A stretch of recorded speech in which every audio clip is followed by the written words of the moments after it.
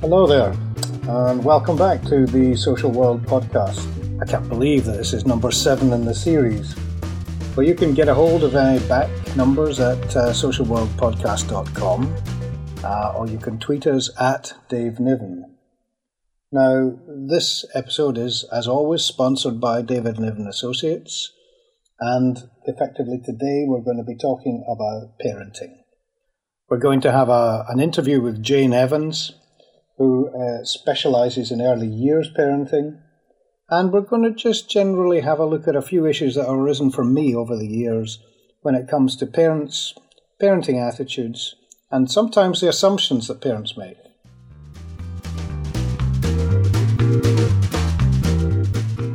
Okay, I'm really pleased today to welcome Jane Evans. Now, Jane is going to talk today about all sorts of issues about early childhood, and I'm really delighted that she's able to join us today because we're going to also combine, and towards the end of March in the Bristol area, we're going to put a joint conference on, and I think that'll be some of the things we talk about today. So anyway, so a very warm welcome to you, Jane. Thank you, David. It's great to be with you today. Okay, now, you, a couple of weeks ago, were up at the House of Commons, weren't you, for the All-Party Parliamentary Group for Conception to Age 2, the first 1,001 days, chaired by Tessa Jowell, and a couple of people from, senior advisors from UNICEF came along as well. I believe it was a fantastic experience. Do you want to tell us a little bit about it? It was indeed. It was. I was very, very pleased to be a part of such an important push towards getting early childhood to the top of the agenda in the UK, but also globally. The idea behind it is that post 2015, when the UN set their new agenda, that early childhood would be very much at the centre of that. Right. Are you going to, you've worked in and around early years most of your career, haven't you? Yes, I have been. I've been very fortunate to work in a range of settings and services that have very much focused on the early childhood experience and supporting children and their parents and carers to have the kind of relationships and futures for their children that they all want. So you've got two, if you like, at the moment, you've got many sides to your experience, but two specific things as far as I can understand at the moment. One is your work, because you actually are an advisor, you work with people to do with parenting, but at the same time you've got an agenda, haven't you, in terms of raising awareness of childhood experiences and the traumas that affect children, especially in the early years. So you've got that double side to you at the moment. Is that fair? Yeah, that would be fair to say, that I'm massively interested in and supportive of and have a strong knowledge base around how we support parenting, particularly parenting that's been affected by trauma such as domestic abuse, substance misuse, and how often post the abuse, once things are settled down a bit, the kind of parenting support that we're offering doesn't fully meet the needs of the parents or their children. And, with the exciting focus that there is now, much more so on early years, we know that we can be doing a lot better to support the early childhood experience because of what we know in neuroscience now and how much everything relates back to early childhood attachment. So for me, it's a bit like we know better now, so we need to do better. We need to use this. Okay, well, we'll come on in a minute to how you will advise adults, you talk to adults. But, I think I've got to say at this point, you've got a book coming out, haven't you, in February for age 2 to 6-year-olds who've lived with violence in their home. And it's a terrific idea, if I might say so, and I think there's not much I know is around on the market, and that is a real gap filler, if I might say so. Do you want to just say a little bit about this book that's coming out? Yes, thank you, David. I would love to. It's very close to my heart that when I was a domestic violence parenting worker for nearly 3 years in South Gloucestershire and Bristol, I could never find a book to offer to parents, carers, or even professionals, which would help them to begin the process with very young children of exploring the feelings that they had when they were lying upstairs listening to the sounds of domestic violence in their home or glimpsing it through a crack in the door. And they knew that the children needed some support to begin to just think about what those feelings were. But it's a very scary topic for adults to talk about, let alone to try and talk about with young children. So when I got the opportunity, I thought, well, I will write that book. And I've done it with what I hope is quite a charming, gentle story about a very difficult topic. It's done in a very gentle way, but it also has a little guide at the back to enable and empower people to feel that they can use the book in the right way with children. Yeah, it's a fine line, isn't it? I imagine you've had to be particularly careful and particularly sensitive, but from what I can gather, you put a lot of work into this, and so even though it's, it might come across as a relatively straightforward, not simple book, but easy to read, easy to access book, it's taken quite a bit of care to write, hasn't it? Yes, it's.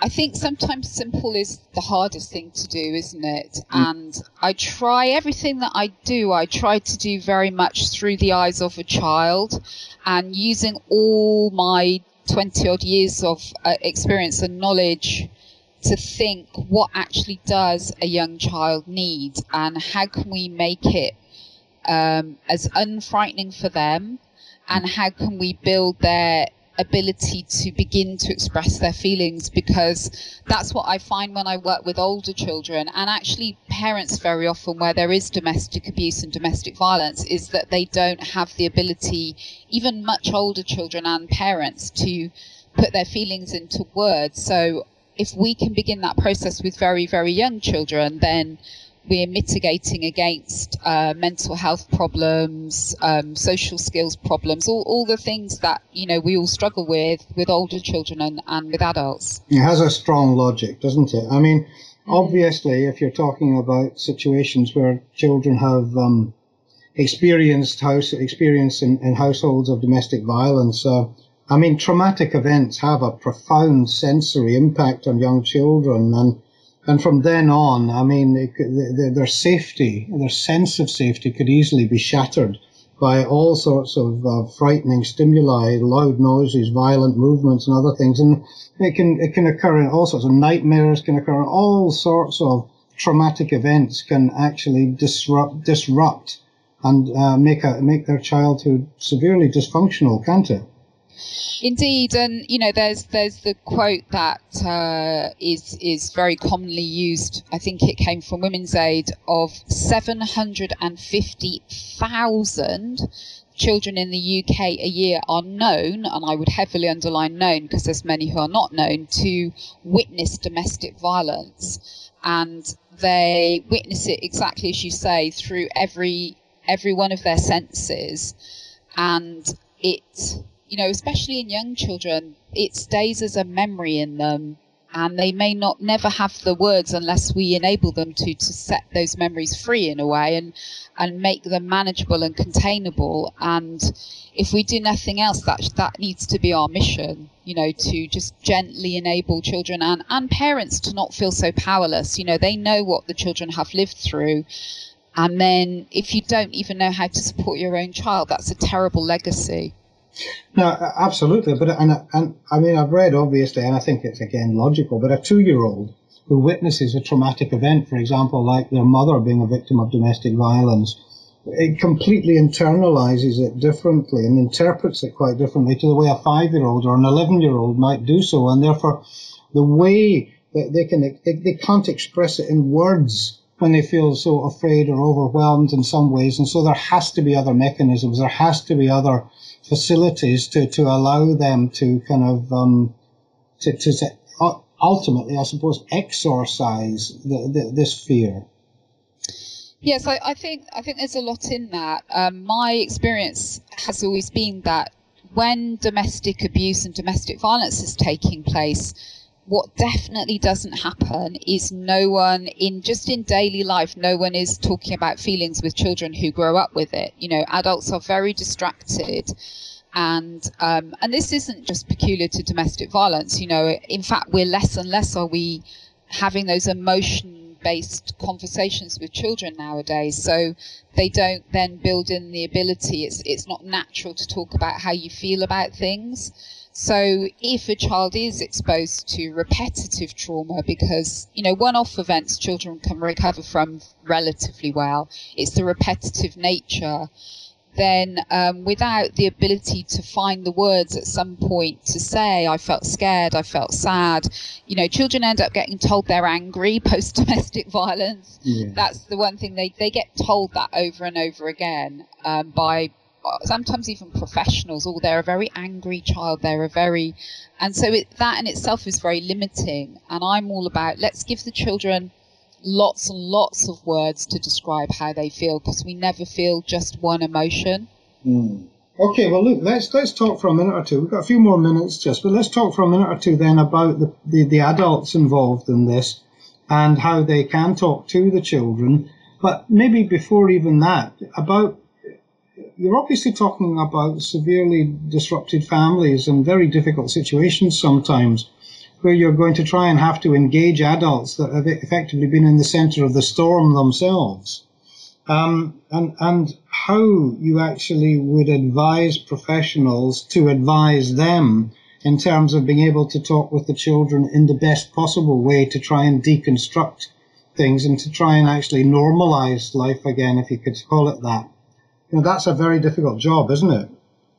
It's an extremely difficult job, and it takes time.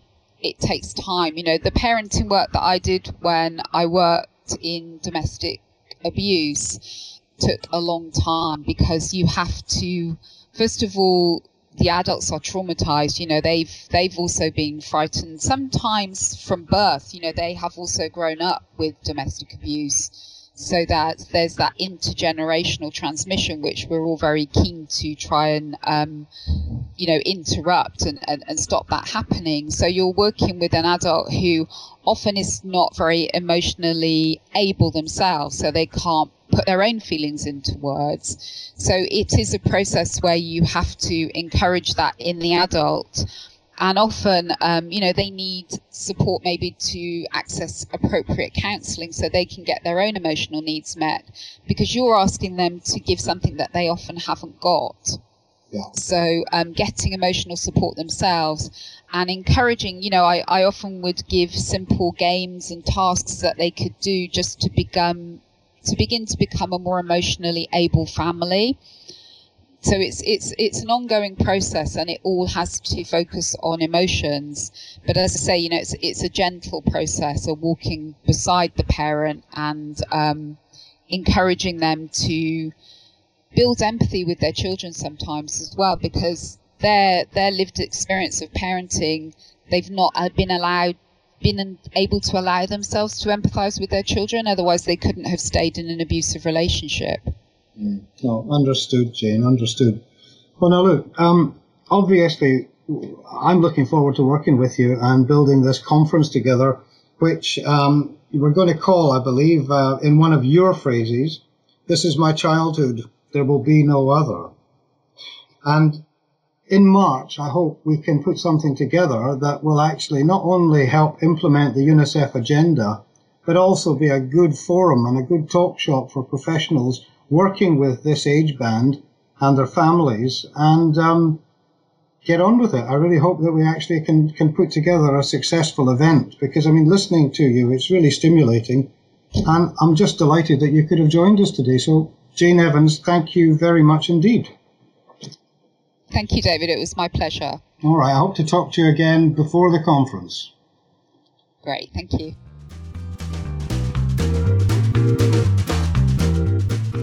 Hello. Well, I was doing an interview for BBC Wales today, and it was all about the fella Ian Watkins, who was the lead singer of the band The Lost Prophets, who's pleaded guilty to some horrific child abuse. And some of the more kind of startling things that came out of it weren't the depths or the gravity of the abuse that he committed, which indeed was pretty bad. But the fact that he was assisted by two women, and everybody immediately thinks, oh, well, no, these women who apparently gave their children to him to be abused, they must have been under some kind of influence of this guy. He must have been a Svengali character or whatever. But actually, I don't think that was the case. I think they did it in full knowledge of what they were doing, and it made me have a look into the statistics in this country for women who abuse children sexually, and it's much, much higher the number than I even imagined, according to the experts in the field. So that's just something I want to have a think about in the future episodes, and maybe talk to some experts about that. Probably even somebody from the Lucy Faithfull Foundation who specialise in working with abusers. But it's parents and parenting and all the assumptions that we make. The vast majority of people with children in this country are very good parents. I don't think anybody's going to deny that. But there is a significant minority who either cause their children to be harmed or through a lack of knowledge omit various things in their care. But there also are some who just make assumptions. And a story came to my mind about some time ago in the Bristol area in the southwest of England where we are. A man put an advert in the paper that actually said, look, next Sunday I'm going to be in such and such a park and I'm going to be wearing a fluorescent yellow top. I'd like to start an under-12s football team and I want to see if we can get into a league. So come on along on Sunday for a couple of hours and let's see what we can do. Well, I believe about 14 children turned up to this man, and they were on their way. Some were dropped off by parents, some just went there on their own.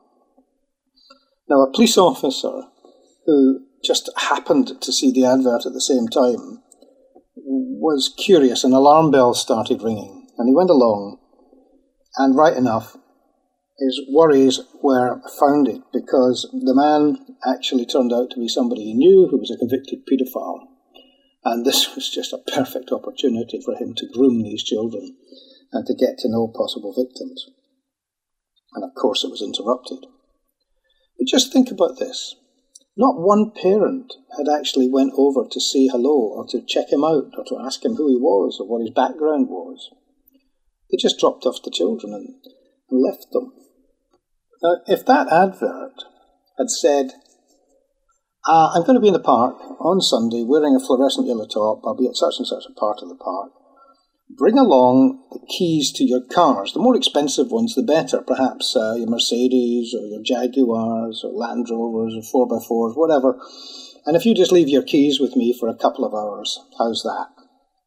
Well, people would have, the emotions that would have engendered in people would range from kind of outright incredulity right through to probably quite a lot of anger on some people's parts, and they'd have probably even reported them to the police. So they wouldn't in any way have left their cars with them, but they left their children.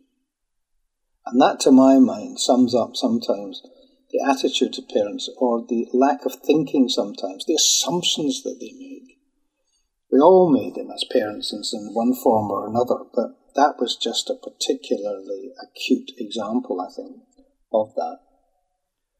Now, my own view is that child safety should be as much a part of family life as road safety. It's important and it should be talked about, but it doesn't need to be smothering, it doesn't need to be overwhelming. You don't have to necessarily be accused of wrapping up your children in cotton wool and not letting them out. We just should think about safety. Now, apart from the obvious, such as not letting your child be alone at the wrong time in the wrong place, you should always arrange trusted lifts for responsible company.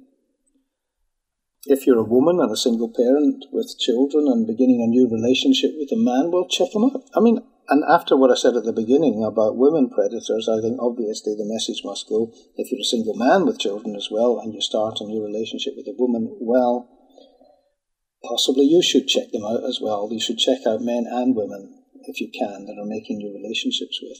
And there is a scheme in this country that you can do that through the police, and they will run people through databases for you. It's best to be safe, and as long as you do it transparently and you tell them that that's what's happening, then that probably could make the relationship stronger, if it's meant to be.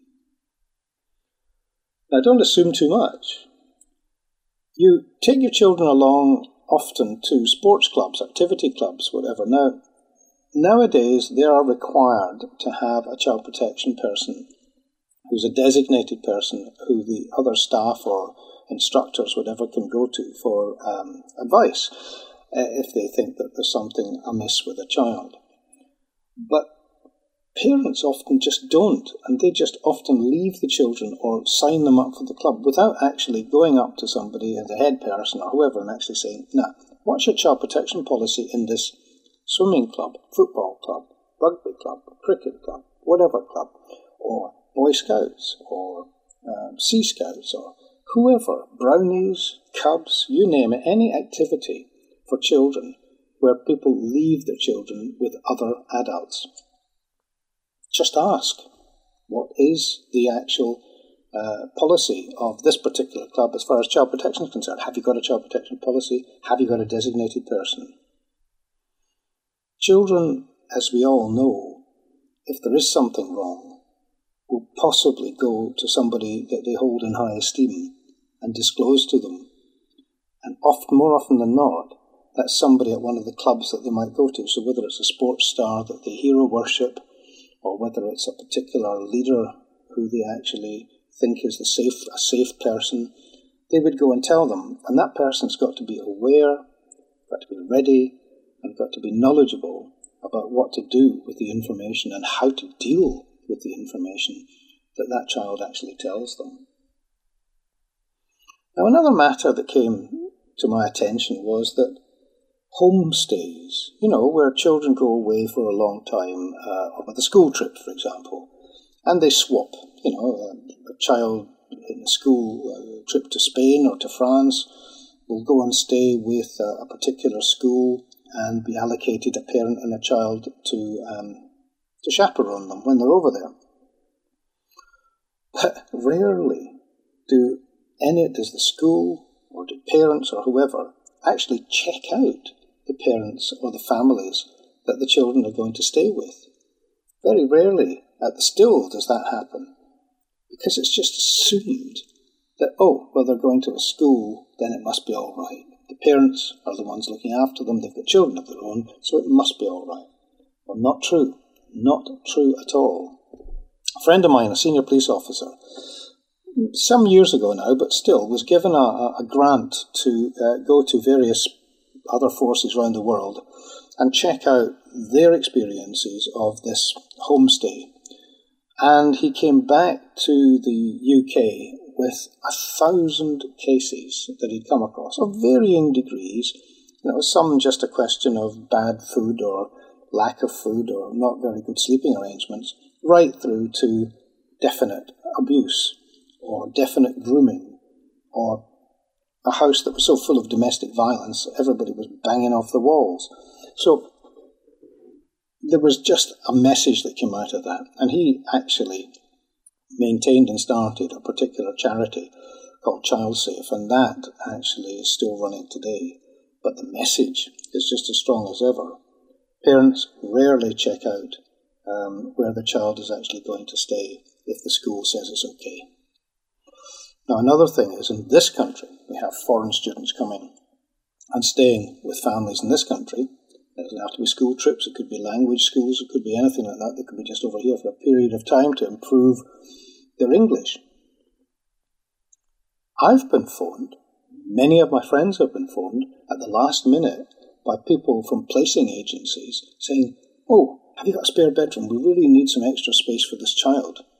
They're coming on Friday and the school trip, and we've underestimated the number of places that we need, and we're looking for host families. Have you got a spare bedroom? Now, if I'd said yes, they'd have just turned up the next day. Nobody checked me out. Nobody asked any questions of any real relevance In fact, and nobody even came to look at the room that this child would be staying in. But the parents make assumptions through the agencies who, either through panic or through just neglect sometimes, don't actually do the checks that's necessary. Yet you think about this. If you were going abroad and leaving your dog or your cat somewhere, you'd go and check out the cattery or the kennels. You'd go and look at the conditions that your cat or your dog was going to be living in. But again, not your children. So the assumptions that go on is just so poignant that we've got to keep repeating it when we are talking to parents who would be leaving the children or who would be making arrangements for the children to go elsewhere or to stay elsewhere. So at the end of the day, I just think that the risk factor is so high that just a few extra questions is worth it. And there are many people around that I totally understand are like this, if, for example, you're shy or you're a bit nervous about approaching the people in a sports club or whatever, talk to other parents and ask them and do it collectively. Get some group support. Anyway, I hope that works. I hope some people think about that because, to be honest, on the ground, operationally, we still hear some fairly worrying statistics of children that have actually been hurt or abused or neglected just because the right questions weren't asked by those that were caring for them. Anyway, as far as today is concerned, many thanks for listening. TheSocialWorldPodcast.com will be back next week. You can tweet us at Dave Niven. You can sign up, please do, to subscribe to the podcast or to subscribe to the newsletter on the website. I'm really pleased that you were listening and I hope you've enjoyed it. We are now embarking on a whole series of media training within David Niven Associates. And so the numbers and the addresses and the various contact details will be on our website. So if you have been listening, thank you. See you next time.